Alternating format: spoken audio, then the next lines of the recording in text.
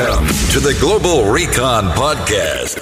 Here are your hosts, John from Global Recon and Mike from Fieldcraft LLC, giving you the matter of facts. Welcome to the Global Recon Podcast. I'm your host, John Hendricks. I'm on with Mike Glover, the co-host of the show, who's the CEO of Fieldcraft LLC. Now, Mike has been extremely busy the last couple of days, and he couldn't make it on for the last episode. So, Mike, it's good to have you back. Can you update some of the listeners on what you've been working on? Absolutely, John. Good to be back. Hey, guys, it's Mike from Fieldcraft. And, like John said, I've been task saturated with a whole bunch of projects and up-and-coming things. That's all good stuff.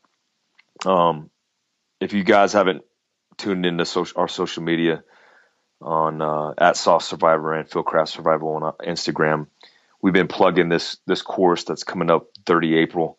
We got a couple more slots left, but this course is with myself and Travis Osborne. Travis was the medic who first responded and rescued Marcus Luttrell, and we've had him on previous podcasts, but Travis is a good friend of mine, former teammate of mine, former sniper teammate. And Travis is going to come down, and we're going to have this awesome and epic course where we're going to run a minimalist survival tactical med course, we're calling it. We will be running and gunning and putting guys and gals through certain scenarios that you might find yourself in this new world that we live in, but also focused on immediate response and especially in the realm of trauma that you might face or might see in these type scenarios. So look forward to that course on 30 April. Again, if you want to sign up for that course, it's on my website at fieldcraftsurvival.com. You can go to the store and it's under Tactical Med Course. And again, there's only 2 more slots, so snag them up if you can. Also, we've been working on different projects. I think on Monday or Tuesday, I'll be dropping the pre-sales for a DVD that we got coming out. We'll have a DVD hard copy version and a media version of how to get selected for Special Forces. It's a pretty cool project that we're working on. It's a 3-volume series. We look forward to dropping that and pre-selling it with a 10% discount for the pre-sale, and it'll be available more than likely at the end of May. So yeah, man, a whole bunch of stuff going on and a new product line coming out that I won't unveil yet, but yeah, it's good stuff. All good stuff. Nice.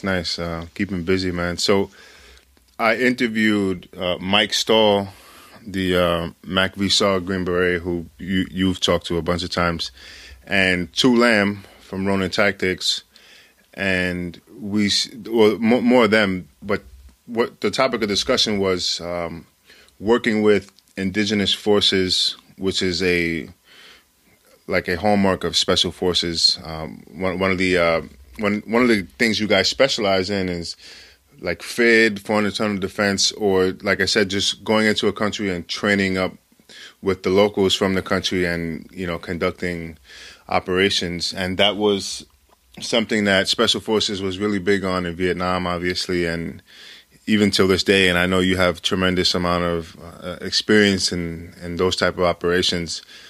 So is there any specific time or place that you can recall, or even if you just want to kind of talk about it in general, where you can give the audience some of your experience?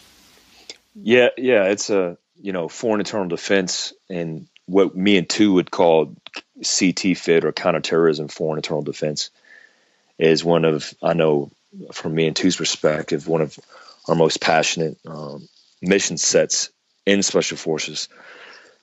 Everybody's doing it now. It's nothing new. The OSS from the beginning with Aaron Bank and World War II, we're doing it with auxiliary underground elements, partisan elements, and we've been doing it throughout the history of warfare. I think what's important for the new generation of special operations operators is that leading into this war that we're facing with ISIS, you have to do it with a bilateral option or a host nation option, which empowers other elements that have a vested interest in combating ISIS to basically, meet and move forward with our objectives as well as their objectives. So with this common thread, we could basically kill and capture ISIS and annihilate them off the face of the planet. So it's a war strategy, big time strategic element to countering ISIS, and it's very important for the viewers to understand, where Special Forces sits in the scheme of maneuver of battling ISIS today. So my first combat deployment was Special Forces, which was in Afghanistan. We were at a remote fire base. In fact, Travis Osborne was down south and I was up north, but we were on the border of Pakistan. And I remember I was a junior weapons sergeant, junior 18 Bravo, and my senior hadn't deployed with us because he had an injury, and so I was the senior. And I remember hitting the ground, and my team sergeant Willie, basically said, "Hey, your Afghans are here." And I said, "What Afghans?" And he said, "Your Afghan Commando Force." And at the time they were called ASF, which is Afghan Special Forces. This is before we had even stood up the Afghan National Army and the Border Police. And Special Forces was just paying local nationals, training and selecting them, and then doing operations with them to counter Taliban and Haqqani terrorists in the regions that we were operating in. And I remember, the leadership challenges along with the mentorship challenges of being handed 144 Afghans saying, "Hey, you're now the commander of these guys." And, it was a learning process where for 9 months I spent in Afghanistan in this remote fire base, sleeping, living, eating, breaking bread and conducting, planning and conducting combat operations with these guys. That changes your whole perspective on, what it means to operate with other nations, indigenous elements, and really the capacity and capability they provide on the battlefield for you to, meet the enemy on certain objectives. Right now, look at leading into the fight with ISIS. It's a very political driven strategy that we're playing out because nobody wants to make a mistake as a policymaker, and this is what allows policymakers to make decisions to do bilateral operations, because bilat operations is what is going to get approved at the policy level, but strategically going to assist in the overall plan. Unilaterally, us going into any country now in global pursuit doesn't brief well. And it is not a good strategy against countering any terrorist element. We need buy-in and vested interest in all these different countries and these different elements to be able to truly and effectively win the overall strategy. So foreign internal defense is something, obviously, we talk about a lot because it's the most critical and important aspect of Special Forces operations for all services and all elements and in the current fight against terrorism today. Hey, Mike, so over the last couple of days, people email and send messages in about questions they might have. So here's a question I thought was interesting. So here's the question. Hey, guys, first of all, I love the podcast. I'm a former 275 Ranger, now in the WA Army National Guard. I am finishing up my degree and was considering trying out for 19th Group as an officer when I am eligible. What tips would you have, and how do the 18 Alphas work with other members of the team? I am only used to the light infantry model, which is more or less what we used in battalion and in the Guard. Thanks, and keep the good work coming. Really good question. It's something that's not talked about a lot. Officers in Special Forces are the team leaders of the actual detachments, but operationally they don't really get a lot of time on the ground, and they don't get, in my opinion, they don't get enough team time to be effective leaders at the battalion level once they leave the teams and become company commanders and battalion commanders.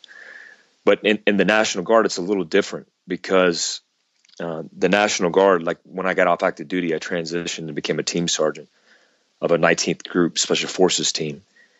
And I didn't have a team leader because there just wasn't an officer available. So I did the team leader / team sergeant positioning. Being an 18 Alpha on a National Guard Special Forces team, you can get more team time because, obviously we call it nickel and diamond. You're working the weekends. You could accumulate a lot of active duty time, but by doing deployments and then being on that team for a long period of time. But at some point, you're going to get promoted and then you're going to get pushed out to a staff position and then potentially take a company. The best, task organization wise, the team leader is the commissioned officer who's ultimately overall in charge of the team. But he leans obviously on his operations sergeant, his team sergeant, because he's the most experienced and is the lead trainer for all the NCOs on that team. So, speaking from experience on active duty, me and my team leader when I was a team sergeant on active duty, his name is Craig Kopic. He lives in Colorado. He's getting his master's in business. Craig was one of the best officers I ever worked with. But he was, he's a West Pointer. He had a team prior to coming to the SIF to work with us. So we had a good dynamic in that there was no egos involved. It wasn't me saying it was my team. It was our team. So the best advice I can give is, one, if that's the route that you want to go, I think every good officer in the military leans on their NCO's experience and utilizes their leadership and their hard skills to really execute their intent. Every good commander has the commander's intent, and they depend on their NCOs to execute that intent. And that comes with a level of trust and trusting in their guys. So in the National Guard, it's a little different because you could stay on a team for an extended period of time because you're really not culminating 1 week in a month and 2 weeks a year or a deployment a year, an entire 2 to 3 years of experience that a typical 18 Alpha would have on active duty. So you can get a lot of experience from having exposure to your team over a long period of time. So to me, it's a good deal no matter how you look at it because, you're a team leader, but you also have the opportunities to deploy, to do combat operations with your guys, but also get more team time that you would typically get on active duty as a team leader. And obviously in the National Guard, there's a whole bunch of different venues and different positions that you could do outside of being an 18 Alpha after you're done, leading into you become a company commander and then a battalion commander. So yeah, I would say as a former 275 guy, former Ranger Regiment guy with experience on the ground in combat, you're going to make a huge impression and probably be a better officer for it by being prior enlisted and then being prior combat experience as a Ranger. So with that being said, we talked a little bit about FID and the reason it's important and answered the podcast question. Let's go into the interview with my boy Tu Lam from Maroon Tactics and Mike Stahl, former MACV SOG veteran from Vietnam. Hey, what's up, guys? I am back on with Tu Lam from Ronin Tactics and Mike Stahl, who we've had on a couple of times, who is a MACV SOG Green Beret who served in Vietnam. So Tu Lam happens to be Vietnamese. He was born in South Vietnam, and he escaped once Saigon fell and made his way over to America. So I'm going to hand it over to Tu, and Tu's going to tell you guys the story of how he escaped Vietnam and came to America. Hey guys, this is Tu from Ronin Tactics. So basically, I want to say, hey, thanks Mike for coming on, man. It means a lot to me. And also, just a little bit about my background. After the fall of Saigon, I was born in December 17th, 74. And after the fall of Saigon, the North Vietnamese came in and pretty much anybody who's educated, anybody who served in the South Vietnamese military was pretty much imprisoned and also shot down and gunned down on the streets. So my grandfather said, hey, there's no way my two grandsons are going to grow up to be communists. And that's what we're looking at. Once the fall of Saigon came and Vietnam became a communist state. So my grandfather took his life savings and gave it to my mother. And she smuggled us out of country pretty much by on the wooden boats. And I tell you this, like when we escaped from Vietnam, everybody was trying to leave at that time. Anybody with money, anybody without money, whatever. Some people would walk out of the country. Some people would escape on a plane. Some get on a boat. Well, I was part of the boat people. So when we got on these wooden boats, they're overstuffed with other fleeing refugees, and there was when we started escaping out, there were bandits out there that would interdict our these escaping ships, and pretty much would go on and you name it, they rape, rob, and take from the refugees. Somehow we navigated our way through a bunch of these bandits, and we went into Indonesia. Well, it was actually Malaysia. And we navigated towards Malaysia, and the Malaysian Coast Guard pretty much shot at us and stopped our boat. Now you have to understand, like, think about what's going on with Syria. Think about all the refugees that's trying to escape. Nobody wants them. Nobody wants them in their country. Nobody trusts them. So the Malays stopped our boat. They pretty much roped in our boat and dragged us back out into the Pacific Ocean, shot our engine, cut the line, and left us there to die. So we floated. My mother said we floated for 2-3 weeks. I don't know, but people were dying. Starvation. People were dying of dehydration. Somehow, by the miracle of God,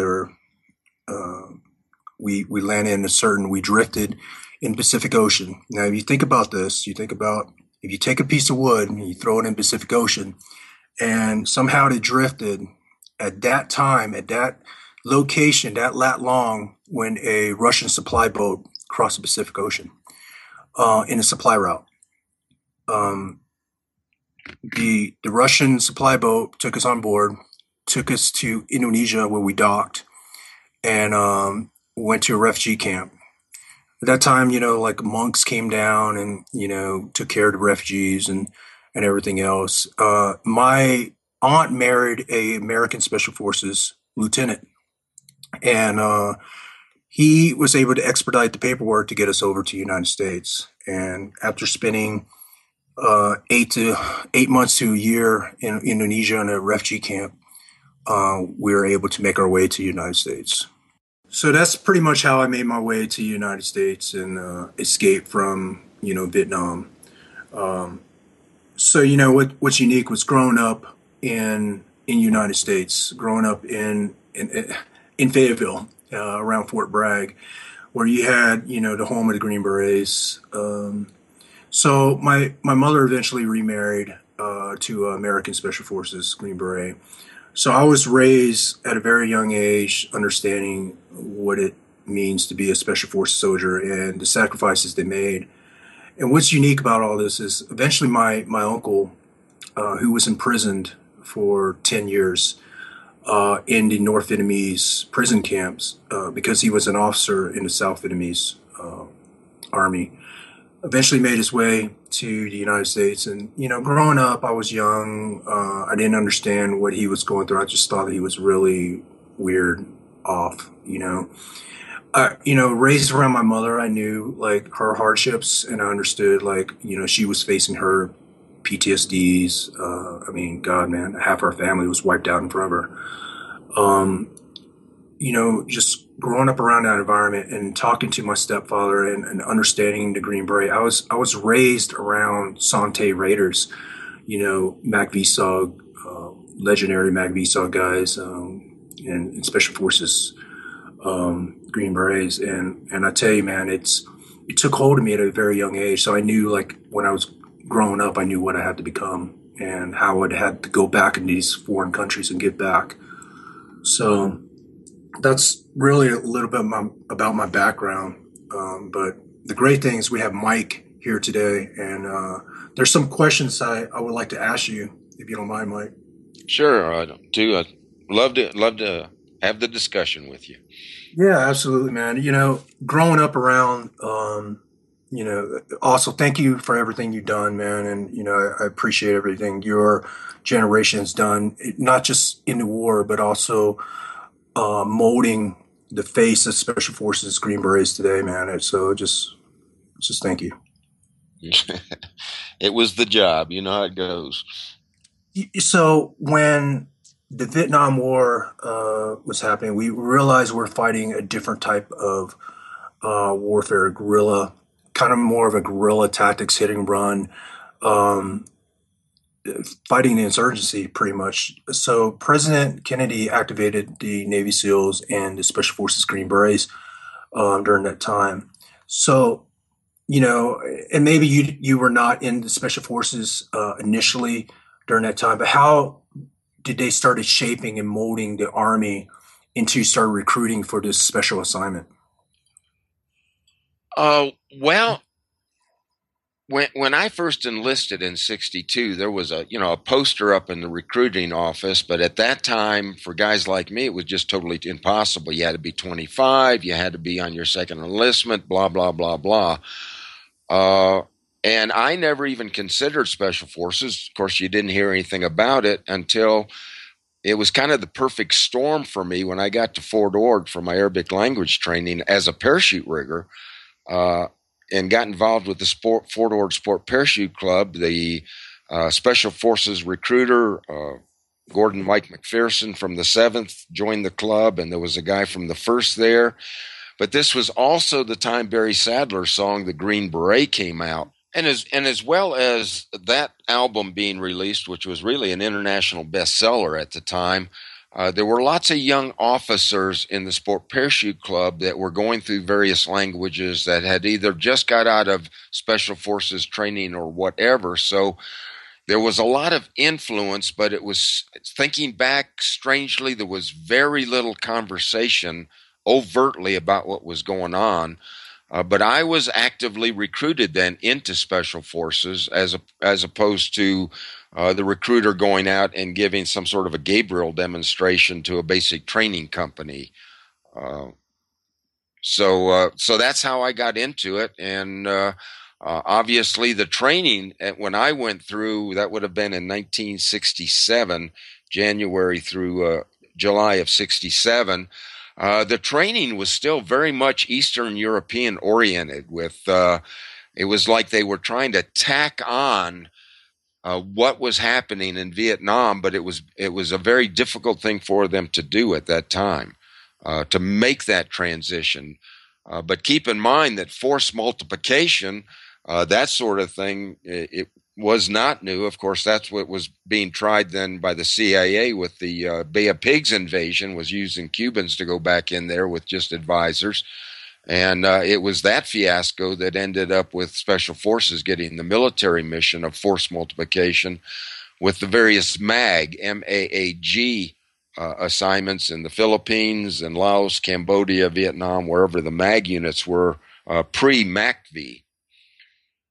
Okay, did I talk long enough? I kind of lost my train of thought there. No, you brought up an interesting point there, and that's, we haven't really changed that much when we try to take a template from a different country, a different continent, and try to apply it to another continent. And, we face that. When I moved into Africa, we tried to take the Afghani and Iraq template and then try to force multiply in certain continents where we went into Africa, certain countries, when we went into Africa and worked with our local indigenous rebel forces. So yeah, that was an interesting point with the Battle of the Green Beret, man. My father uh, would play that every morning, and that's what my brother and I would wake up to. And then we would go and raise the American flag, and it's just a different. It's weird now, that right there. It's not heard of anymore in our generation today. Raised with the being proud to be American. Yeah.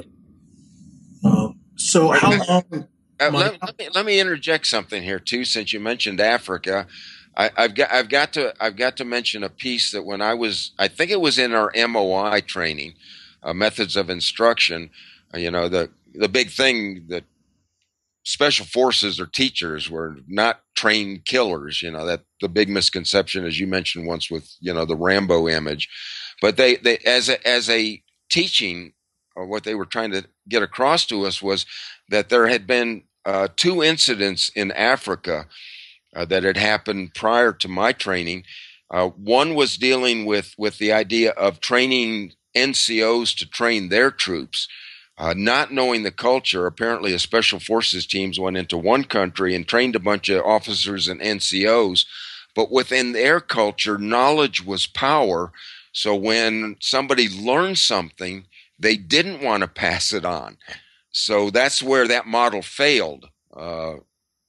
Apparently they had to go to teaching the troops themselves. They couldn't go through the NCOs. The other interesting thing was, apparently we had special forces team advisors in a very fluid situation in Africa when borders were changing. And we were told that there was one incident where country A went to war with country B, and about 3 days after the war started, the Pentagon learned that we had special forces advisors on both sides of the conflict. So that's where compartmentalization can get you into trouble when the left hand doesn't know what the right hand was doing. So that's maybe some interesting anecdotes out of Africa prior to Vietnam, even. Yeah. When you work with the external agencies, that they like to compartmentalize everything, and they use us as multifaceted tools to get the force multipliers on the ground. And that's where, like, a lot of the younger generations ask me, hey, are you guys a direct action force, or are you guys just teachers? People don't understand there's different facets to being a Green Beret, and what makes us so unique and so lethal is that our ability to master the basics. We are a lethal capacity within the Army. And what makes us so dangerous is we can put 12 guys on the ground and produce up to a battalion or a unit-sized element and overthrow a government. So that's the difference, Well, that's what the SEALs have been getting a lot of press with the movies and stuff, and what I tell people if the discussion comes up, well, a special forces soldier can be trained to do anything as well as any SEAL can do, whether it be sniping or scuba or whatever. But special forces is the intellectual side of the military. That isn't normally our mission. Special forces works best with intel gathering, whether it be recon or, working spy networks, or with force multiplication. And that means more than just training soldiers. That's community development and the med caps going out and keeping the population healthy. So that's why today the big emphasis with special forces is college education. When I got into special forces as a high school dropout, obviously I had the potential because I've got a master's degree now, but you just can't be a dummy and put on a beret. It isn't going to work. You've got to be able to think for yourself, think out of the box, and work independently as well as work within a team. So it takes some skills a lot of people just don't have, or skill set or talents or whatever. Yeah, and a lot of people don't see it. They want to kick in the door, and that's great, and shoot you guys in the face, and that's great too. But the whole thing is this, man. It's once you leave. Once we leave, what's there? Yes. what remains of that country. And I tell you, because I kind of talked a little bit, a brief history about myself, is that, I seen the remains. I seen what my mother's been through, and after the Americans left my native country, what happened.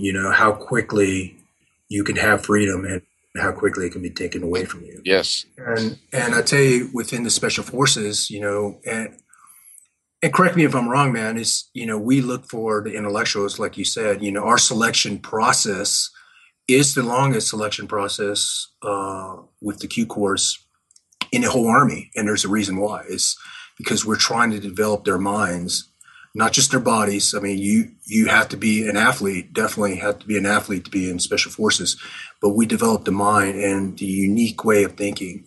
And intel drives operations. If you do not understand the ground picture before you even hit the ground, then you're just a nug. You're just a trigger puller that we really don't need.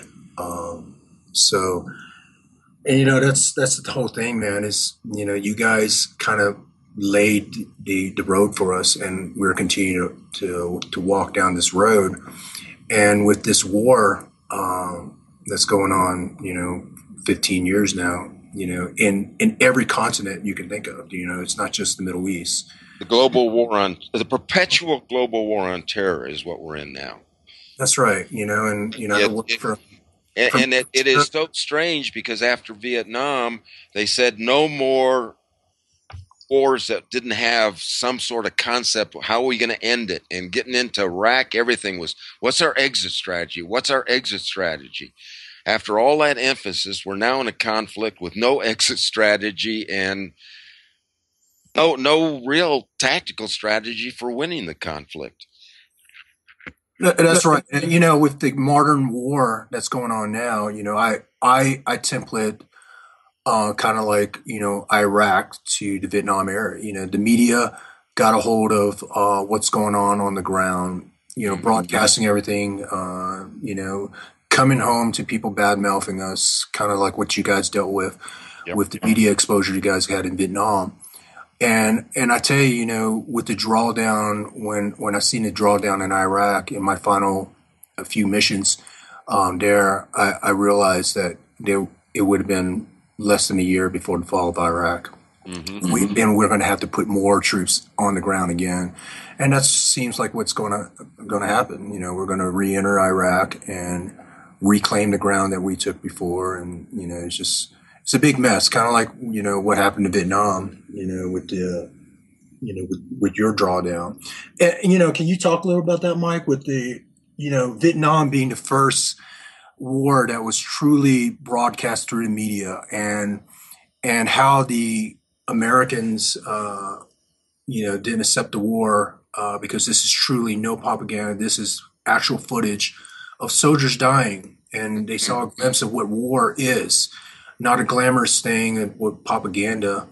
They seen it. So when you came back home, can you talk about that generation and how they felt about the soldiers?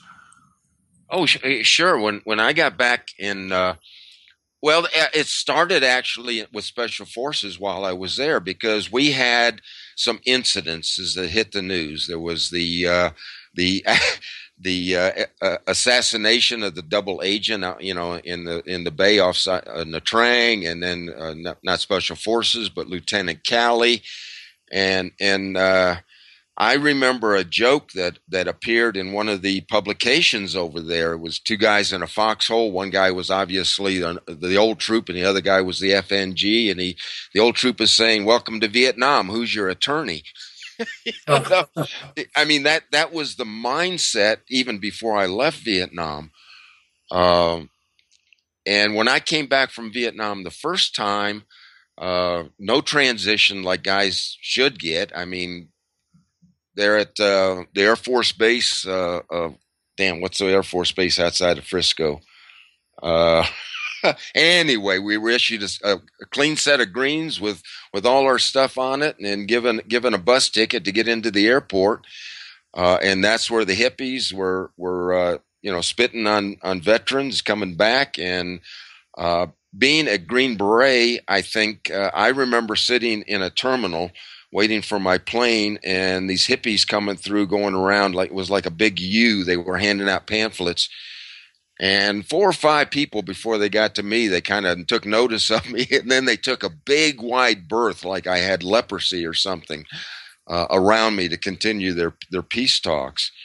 And even back home, my homecoming was my wife meeting me at the airport. And when I visited my mother and family, it was like coming home from summer camp. There was no talk of Vietnam because the civilians are not prepared to deal with, as you said, to the real brutality of war when it's shown every night on the 6 o'clock news and every morning on the Today Show.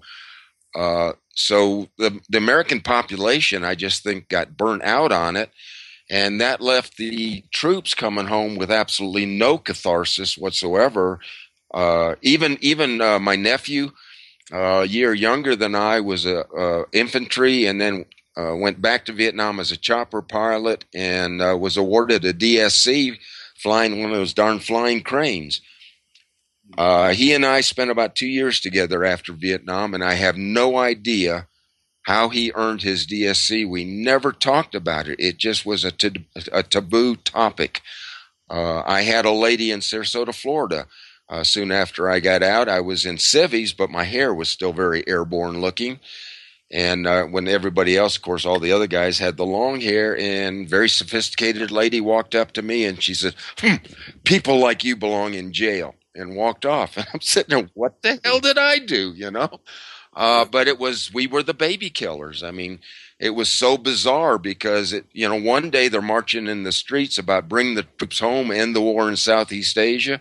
And then when we came home, they blamed us for the war. And besides the war, there was a lot of other things going on at that time. Watergate and the draft dodgers and the aftermath of Vietnam. So it was just, for us Vietnam veterans today, that whole period was just a big boil on the soul of America. And Americans just wanted to lance it and forget about it.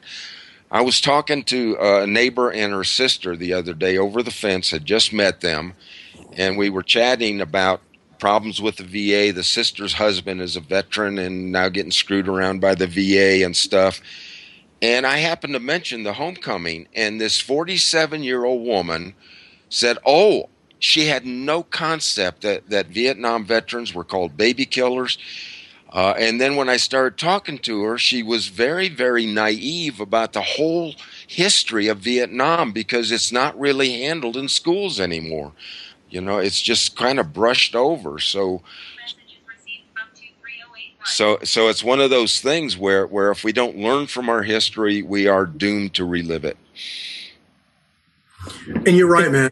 When I went to school, there was not very much education on truly what happened in Vietnam. And, I was raised in the 80s, if you think about it, it was pretty much right after the Vietnam War. Mm-hmm. I came over to the States and facing racism and everything else, because they didn't know the difference, man. Nor did they care. Right.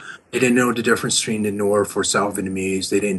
If they only understood that the North Vietnamese came and wiped out half my family, maybe they would have cared. But, to tell you the truth, I don't think the world pretty much cares because they don't understand. How can you understand about something that you never experienced? Don't we see that today with Americans resisting refugees coming here? I mean, just as they saw all Vietnamese all of a sudden as bad guys, now all Muslims are bad people. All Arabs are bad people. Keep them out of the country, even though these people are going through the same kind of things you and your family went through. Absolutely, man. And what people don't understand is that how was America founded? Like, what was this country founded on? Exactly. We were founded on, religious freedom, promise of a new land, right and freedoms, and we fought for it. And every race, culture, no matter how they got to America, no matter how they got to this new world, being a refugee, being a slave, being an indentured servant, whatever it is, we made this country what it was and what it is today. Did we forget Did we forget where we really came from? A term I haven't heard since I was in school was America, the melting pot of the world. That concept that we take in all cultures, and based on that, we come up with something better by not being so narrow-minded and so narrow in our views, by accepting thoughts from all around the world and giving voice to everybody. That's our strength, to me. Yeah, I understand what you've been through, Mike. Unfortunately, I've been called baby killer, and I've been called, war criminal, whatever you want to call, a soldier who served his country, And I tell you, man, I went to a few of my friends, teammates' funerals, and I was spit on by civilians, and I was told that, thank God for dead soldiers and IEDs, and and it's hard to ignore that, man. It's hard to say, you know what, these are ignorant people, and I'm going to move on, because these are Americans. These are guns I'm fighting for, and they're waving the American flag, and under the camouflage of American flag and this Christian group, and yet they're spitting on us and saying, thank God for dead soldiers. And yeah, I could brush it off as ignorance, but man, it does scar you. It does scar you, because when you come home after serving for so hard and so long, and seeing the brutalities of war, and this is what you come home to. And to this day, on social media, I get, ignorant people who only sees one side of the story and say, hey, you guys are baby killers, or you guys are dropping bombs on the country. And I tell you what, man, if we really didn't care about civilians, we wouldn't put, guys on the ground. We would just bomb you out of the continent, out of the earth, the face of the earth. But if they only truly understand what the Special Forces guys do, we are in there helping, advising, assisting, living with the locals, providing medical aid. We're a multifaceted tool along with a lethal capability. And that's what makes us so unique. And that's why I believe in the mission so much, is because it's not about just killing. It's about restoring hope where there's no hope. Well, the Special Forces motto, De Oppresso Liber, is generally translated something like to liberate the oppressed. But if you actually look at the meaning, it's more like helping the oppressed to liberate themselves. Is the true meaning behind it when you translate it. And it's the idea of teaching a man to fish as opposed to giving a man a fish. You can send in a major force into a small country like Grenada, and you can kick ass and take names in Panama or something and pull out, but you haven't taught the people how to govern themselves. You've just abandoned them. And this is what Special Forces does. We go in, if I can say we go in, you go in, you help the people liberate themselves, and then you give them the tools they need to self-govern and to keep those problems from coming up again. And that takes, like you said, when you send a 12-man team in, basically behind enemy lines to start insurgency against an oppressive government, those troops, well, I don't think there are accolades enough to really lay on troops that will do that for another people. Yeah, when you go into a country and you see their hardships, and it's almost amazing thing to see is, during an invasion or during the initial link up, when these people are being oppressed for so long. And when I say oppressed, is they can't even go and receive a college education. If they believe in anything other than what the government dictates, then they will be eliminated, or their families is massacred. Or in Africa, rebel forces would come in and annihilate villages with machetes, and this is what you're going to come up with. So these are war-hardened rebel forces or insurgencies that you're linking up with organizations, and you're giving them hope. And I'll tell you, man, it's almost how I want to say this. You have to put emphasize your differences, because some of these tribal regions, like for me, they didn't accept, an Asian American. They see an Asian at face value, and I was looked down upon. But you have to put all these differences aside because you have to believe in what you're doing, and like you said, our motto, Presa Libera, is we're storing hope where there's no hope. And we're giving them a piece of knowledge and experience that's going to drive on even when we're gone. War is fucking hell. I'm sorry. War is hell. There's nothing nice about it. The best thing to do in war is get it over quickly. And sometimes that's pretty damn brutal. Yeah, absolutely, man.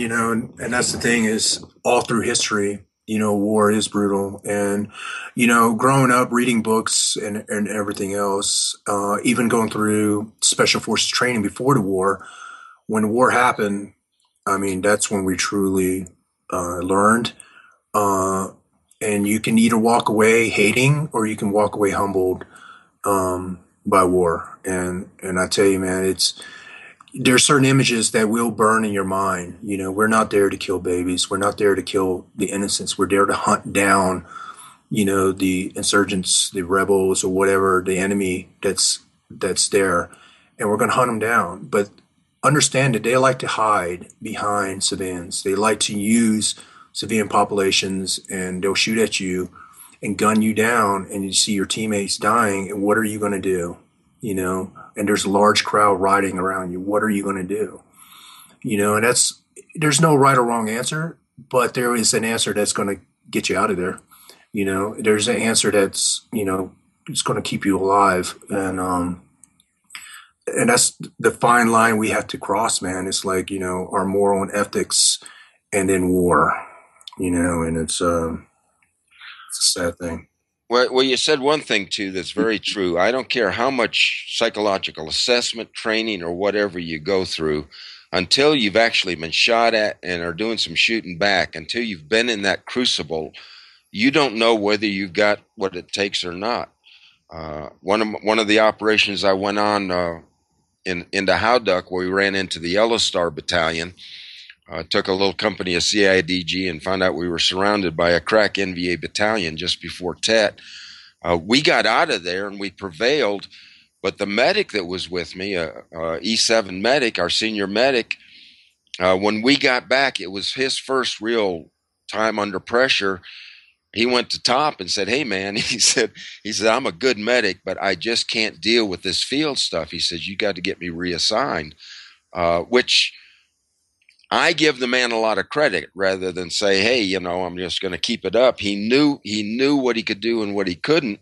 And I really don't know what happened to him, but there are some people that just can't take the pressure when it gets real. And I don't think there's any more pressure in combat than for the Special Forces soldier. Yeah, absolutely, man. Like war is, there's a smell, there's a taste to it, there's a feel that you can't describe. And I tell you, man, if I don't have to serve another day in war, I'll be a happy man. It's once you walk away and you don't walk away humble, and it's a sad thing because you didn't learn your lesson then. And I think the worst is the numbing. All the things that happens in warfare, if you're going to survive, you become numb. I can think back to the first body I saw laying on a trail, part of the skull missing, the brains laying there.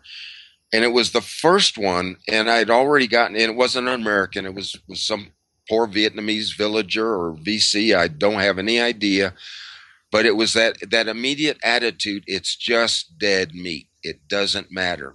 Because you can't go through warfare like you're walking down the street in New York and somebody gets hit by a car. and that emotional numbing, I think, is the worst thing that happens to anybody in that situation. I agree. And I think that's a defense mechanism for a human being, because just being actively engaged, being shot at, Miyamoto was born a Ronin. He wrote the Book of Five Rings in a Buddhist cave. And I tell you, he said one thing that always stuck with me was, you should fight like you already died. You know, that numbness also plays an effect in combats where there's a certain point where you still think, but your body reacts and you're kind of like in an outer body experience and you don't care sometimes. You just don't, when rounds are shots are fired, you need to do and react. You need to take that initiative away from the enemy right away. Otherwise, they will control the situation. And but yeah, the numbness plays into two effects. One is during combat, and then numbing to the sights and sound of war. A smell of a dead body will stay with you forever. Mm-hmm. Yes. So with that said, Mike, with the drawdown, can you talk about that, man, and how you with the drawdown happening, with the special forces, Vietnamese special forces you guys are training, what transpired? How did they react? And how did you feel, man? Like, having to leave pretty much your brothers that you've been training, because people don't understand. It's very hard leaving your force, the force that you trained, that you fought with, no matter Yes. even if you're in different countries, you love them like they're your own freaking family. So can you talk about that, man? Well, yeah, and I can make it very personal. When I got to Vietnam the first time, my closest friend, Vietnamese friend, was my interpreter when I was at the C team, and then when I went back the second time, I made friends with the Vietnamese captain, Captain Dai Vong Vinh Phat, and he and I just bonded, and he went into Da Nang about the same time I did, and we maintained our friendship. He got promoted to major. When I got wounded and was medevaced out of Vietnam, it was a very, very surrealistic experience because there was no closure. It wasn't like when I left the first time and you could go around and say goodbye, and my interpreter took me down to Da Nang for dinner and that sort of thing. And then no contact back. So I can say that Captain Phat, Major Phat, became my symbol of all the Vietnamese friends that I had worked with and left behind. The Montagnard team that I had that I had in effect abandoned, because we knew that year, when I was there 69, 70, constant talk about the Vietnamization and the drawdown, and morale was getting really bad because who wants to be the last guy in the country to get killed? Even Mac V SOG, CCN was deteriorating, didn't have the same cohesion it had before. For example, my last mission, I was sort of compelled to do that, even though we were strictly volunteer, and nobody ran missions 30 days short. I mean, it's like you said, when you get that short, you start worrying about survival. You're no longer worried about the mission. You're worried about getting through that last mission. And when you start worrying about your survival, you start making mistakes. So it was kind of weird because we knew the Vietnamese were going to lose the war when we left, but there wasn't a thing we could do about it. So it was like dealing with somebody, with a relative with a terminal disease. You just kind of don't talk a lot about it. And when I got back to the States, I didn't watch the news. I didn't follow anything, and just kind of peripherally knew about the fall of Saigon because I just kind of withdrew from the whole thing. And on the other side of it, I started studying the history of Vietnam, how they'd been at war for 1,000 years. And I started learning a lot of the things I wish I had known before I had gone over because, it put it all into perspective. What's funny, Mike, is that what I find is I worked in 27 different countries, man, and sometimes I don't even know about the country. When it shows up on the radar, we don't know anything about the country. We don't even know geographically where it's located, nor did we even care, before we even given the mission. But what's unique about this is that once we hit the ground and you live with with the forces, either rebel forces or the Fed force, and you understand their hardships and you eat their food, they become a bond, a brotherhood that it can't even be described, man. These guys are going to fight alongside you, and they're going to protect you just as much as you're going to protect them. And, you know, I left some of my foreign brothers because America didn't have interests in that country anymore. We finished our mission. And it's hard, man.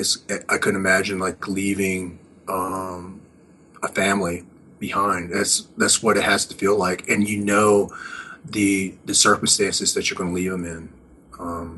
That's got to be really hard. And I understand like when you came back to the United States, kind of like dropping off the radar, because I had to do that myself. Is, you know, some of the countries I came back from, I didn't want to hear what happened because I know what's going to happen. So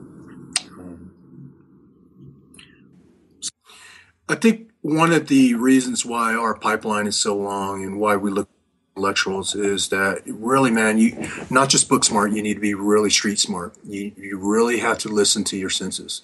And the reason why I'm saying this is, you know, working with indige forces, you know, first you're in a foreign country. It can be sub-Saharan desert, triple canopy jungles. You're working in the most adverse conditions. And you're relying on a lot on rebel or Fed forces. That's their country, man. That's their backyard. So a lot of our stuff, we're going to have to, you know, once we vet them and train them, we're going to have to trust them. You know, like Malaysia, you know, hunting down bandits in Malaysia. You know, we had to rely on our forces to guide us through this, you know, rainforest. You know, this triple canopy rainforest jungle with indige forces and any wildlife that can just stomp on you and kill you. So you have to really understand like how they live, you know, how are they hiding, how are they moving and patrolling, because although we're trained on a lot of things, you know, once you get into triple canopy jungle, everything will kill you there, you know.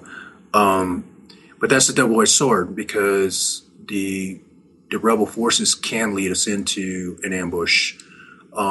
Your force can turn on you at any time. They have their motives. If you don't think they put their sources out there and embed in, you know, and get screened by the agency, and then, you know, now you're training with a rebel, a true, you know, your enemy, and they're going to lead you into an ambush line or whatever, you know. So that's where the street smart come out. You have to be able to pick it up, read the signs, and it's a chess game, man. It's a chess game. So that's why one of our, like I said, our training is very long. And where you're really going to grow is on the A team, on the ground, doing it. So, Mike, can you talk about that a little bit more, man, with how you know, dealt with the South Vietnamese or the Vietnamese soldiers, and did you ever had them turn on you or anything? Yeah, too. Let me. I was thinking about that as you were talking. I was in the Army about 4.5 years, I guess, by the time I hit Vietnam. So, you know, I'd enlisted when I was 17, so I had some maturity. And what made me think of was the flight over to Vietnam on the first tour. It was an 18-hour flight with not a lot to do. So I read a book, and the book I chose to read was called The Ugly American, which dealt with our diplomacy efforts in Southeast Asia, pre-Vietnam, of course. And The Ugly American, as a cliche, that's kind of the way I had learned about Americans going overseas. When we went to France or England, we were kind of arrogant bastards and, you know, really patting ourselves on the back for being Americans. I got to Vietnam right out of training group, right out of my O&I training, my operations and intelligence training. I got sent to an A team, A102 at Tin Phuc. The intel sergeant had already deroased, so I got there, had nobody to break me in. The team sergeant said, here's your office, here's your desk, here's the combination, you're the intel sergeant. Of course, my job was primarily to be the advisor to the Vietnamese. They made all the decisions. We were just advisors. We had no real say to anything. And so our interpreter's name at the time was Tom. We called him Tom. And so first thing I wanted to do was hook up with the Vietnamese Special Forces intel sergeant. So got with Tom, and we went over to their team house. And this guy must have been 120 years old. I mean, he was just old. He looked like an old Marine. I mean, just nothing but leather neck. He had been in the Viet Minh, had fought the French most of his life. And I looked at this guy, and through the interpreter, I said, hey, Trung Si, I said, we both know that I'm here as your advisor, and I'm supposed to be kind of telling you what to do, but I'm the green guy here. I'm new. You kind of lead me. You tell me what you need, and I'll do my best to be your helper. And I think that was the smartest thing I could have ever done, rather than go in there and come across as somebody that just knew everything about Vietnam. I let the guy know I didn't know anything and I needed his help. And that, I think, was the proper way to approach it. We made good friends, I thought. I think he spoke very good English, although he would never admit it. He seemed to understand a lot. I think it was a day or the day after that he took me into the Ville, just he and I, and no interpreter or anything. He took me in to feed me a Vietnamese meal, which he played a good GI dirty trick on me by feeding me the hottest food in town. But I think that's the attitude. If you come in and you tell the indige, we're here to save you, we're going to be the big saviors, that's where you make the mistake. But when you come in and say, hey, I'm going to do everything I can to help you save yourself, that's building the rapport. When I got there, one of the first things they told me was that not to trust the Vietnamese, because there was actually a $200 a head bounty on every Special Forces dude. So that we were subject to being just taken out for the bounty.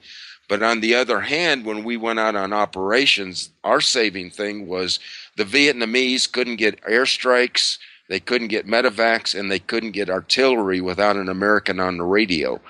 So as long as we still had that value, we knew that we were fairly safe. But I joined A102, which had been run out of the A Shau. And in the A Shau Valley, when they got overrun there, they had an entire company of CIDG that were VC infiltrators. On my A camp, my intel sergeant told me we had 3 VC that he knew about.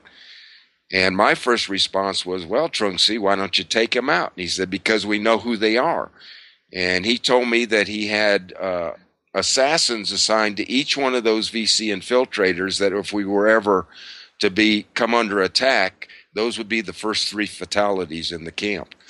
So bottom line was this guy was a hell of a lot smarter than I was, and that's where I got my real education, was from him and those experiences. End of story. No, that's a good point, man. You have to listen to your partner force. You can't come in with the mindset that I'm this great American, because, to tell you the truth, man, in some of these countries, they have more combat experience than you will ever have in your whole life. You have to put aside your differences, and you have to make it work, because you do not have a lot of time.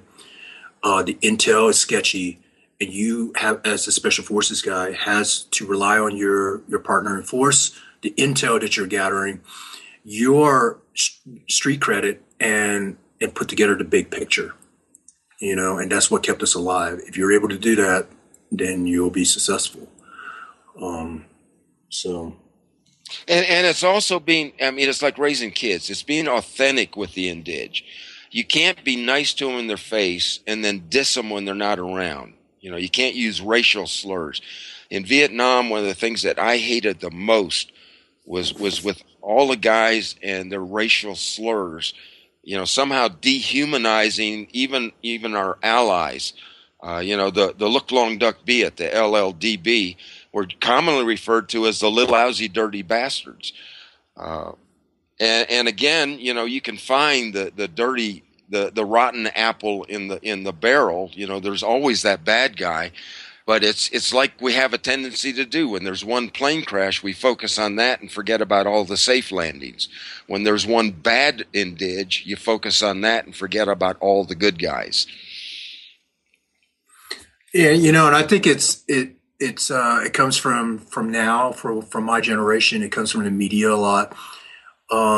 Even the books, you know, when you read, you know, it dehumanizes people. And even, you know, you should never misjudge your enemy. Never. You should never put them and say, hey, these guys are less educated than me. Let me tell you something, man. That's the biggest mistake that you're going to make, and probably your last. Because these guys, yeah, they may not have the education that we have because they didn't have the luxury to be born in a free country. But they are war-hardened, streets credit, fighting lethal force. And if you don't recognize that, you're not going to last on the battlefield. Yeah, actually, I'd like to just add something. I was reading a Mac V. Sog book called Across the Fence by John Stryker-Mayer, and he spoke of a time that there was I don't believe it was his team. I believe this was another recon team, and they had a new 1-0, which is what the team leaders were called. And this team leader, he never ran recon before, and he'd come in from an A team. And I guess at that time, recon was more fluid. With if a guy had more experience, then he got the higher rank versus the guy who was the higher rank with no experience running recon. But somehow in this situation, he ended up as the team leader, and they inserted in, I forget exactly where, but they got into a brief firefight upon insert. So the second in command of the team and the team leader for the indigenous soldiers were recommending that they leave, right? And then so he pulls rank, and he's forcing them to continue on with the mission, right? Which is obviously not a good idea at that point. So they're moving into the jungle, and there's a well-worn trail. Now, according to the book, they're saying, you know, in recon, one of the rules of recon is to never use the trails, right? So they're trying to plead with this guy, like, let's get off the trail and move through the jungle. And then he had a very, like, arrogant response, like, you know, no slant-eyed Viet is going to, you know, tell an American what to do. And literally, you know, 45 seconds later, he got shot in the head, and they got into like a horrendous firefight, which they eventually made it out. Which one of the team members shot him in the head? No. Yeah. That was tongue in cheek, John. Yeah. So, you know, just kind of an example of what you guys are talking about. Well, let me read something here. I got something here that's from an NCOIC of the Special Forces Assessment and Selection course in a welcome speech to new SF candidates. And I just love this quote. I don't know where it came from. Somewhere a true believer is training to kill you. He is training with minimum food or water in austere conditions day and night. The only clean thing on him is his weapon. He doesn't worry about what workout to do. His rucksack weighs what it weighs, and he runs until the enemy stops chasing him. The true believer doesn't care how hard it is. He knows he either wins or dies. He doesn't go home at 1700. He is home. He knows only the cause. Now, who wants to quit? This is the enemy we're fighting too. Yeah, absolutely. They're not fighting. They're not going to a foreign country and fighting for what their leaders are proposing and trying to impose onto a different country. These people are fighting for their lives, and their child's life and their family. So they're going to fight harder than you would. I mean, imagine you being put in that situation. Would you fight for your family? Would you fight for your way of life? And that's who we are working with. Now, with that said, if they are your enemy and they're camouflaged into your friendly force, they're going to do everything they can to sabotage everything you're trying to do. Absolutely. So you have to be smart. You have to really see the big picture and not be so defined to just your mission. You have to understand all the hardships and all their trials and understand your mission, but yet understand all the external stressors that goes out there that's going to interfere with your mission and your mission success and you getting home. It's like Mike said, the last few operation is when you get complacent. And that's where I hate it, because right before I come home and we're going out, that's when we start losing guys. Because, man, you run hard for so long and then you see the light at the end of the tunnel, you get complacent. You're starting to think on patrols, you're starting to think about, man, I can't wait to get back because this is what I'm going to do. And your mind has to be on the game, because you're not concentrating only on the mission. You're looking at your indigenous forces. If they're going to turn on you, if they're taking you down the wrong path, you have to really predict on the operational environment and what's going on. Well, I can't even imagine what it would be like to be deployed like you guys are. At least we were there for at least a year, but so it's not in and out. But man, when you start getting short, you just start worrying about survival and stop worrying about the mission. You can't stop yourself. It just, the only time in Vietnam, the only time I actually can look back and say I panicked was on that last mission when I got hit. My radio went dead and everything was going to shit. I look back and it seemed like I was screaming prairie fire at the top of my lungs because I had slipped into panic mode. And that had never happened to me in 2 years of combat. But I was 2 weeks short of coming home. Matter of fact, I got wounded on the 8th of August, and my DEROS orders were dated the 9th of August. Oh, that's a good story, man. What I find interesting now that, talking to Mike, who was, a different generation within Special Forces, what I found out is, training has evolved with the current situations in the world and with our skill set and technology. Weapons changed, our night vision capabilities, technology, drones. But what hasn't changed is the mindset, the man itself, the reason why we do what we did and why we believe in so strongly in what we do. And, I just want to thank Mike and guys like him to spearheading the way, because there wouldn't be this generation of Special Forces if it wasn't for the current generation holding the standards, paving the way for the next generation. Even this generation, as I pass the torch on to the next generation is going to learn from what we learn. So it's very important that people understand that we look for certain qualities within Special Forces Green Berets itself. And our mission is unique. And the reason why we do what we do is because we believe wholeheartedly on what we do. So it was nice talking to you, Mike. It was very interesting in seeing your perspective and your generation, man. I appreciate it. I enjoyed being here too. It was really great finally meeting you, and I'm looking forward to meeting you in person come a couple of weeks from now. Yeah, absolutely, man. Absolutely. You and John.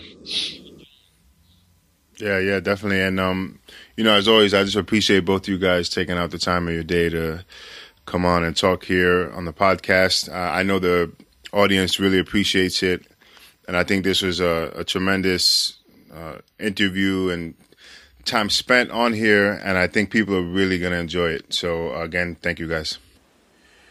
So this is Tu Lam. You can find me on social media on Instagram at Ronin Tactics, or you can also find me on Facebook at Ronin Tactics, and also you can find me on my website at www.ronintactics.com.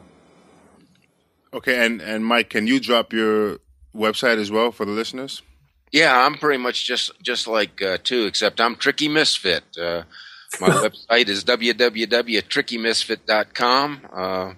That's my email address, trickymisfit at Outlook, and my Facebook is Facebook.com/Tricky Misfit. And Mike Stahl will also find me there. My website is mostly just my personal stories and memoirs from Vietnam. Not a professional site at all. It's just more of a hobby for me than anything else. but anybody's welcome to come and visit. Nice. All right. It was great talking to you guys.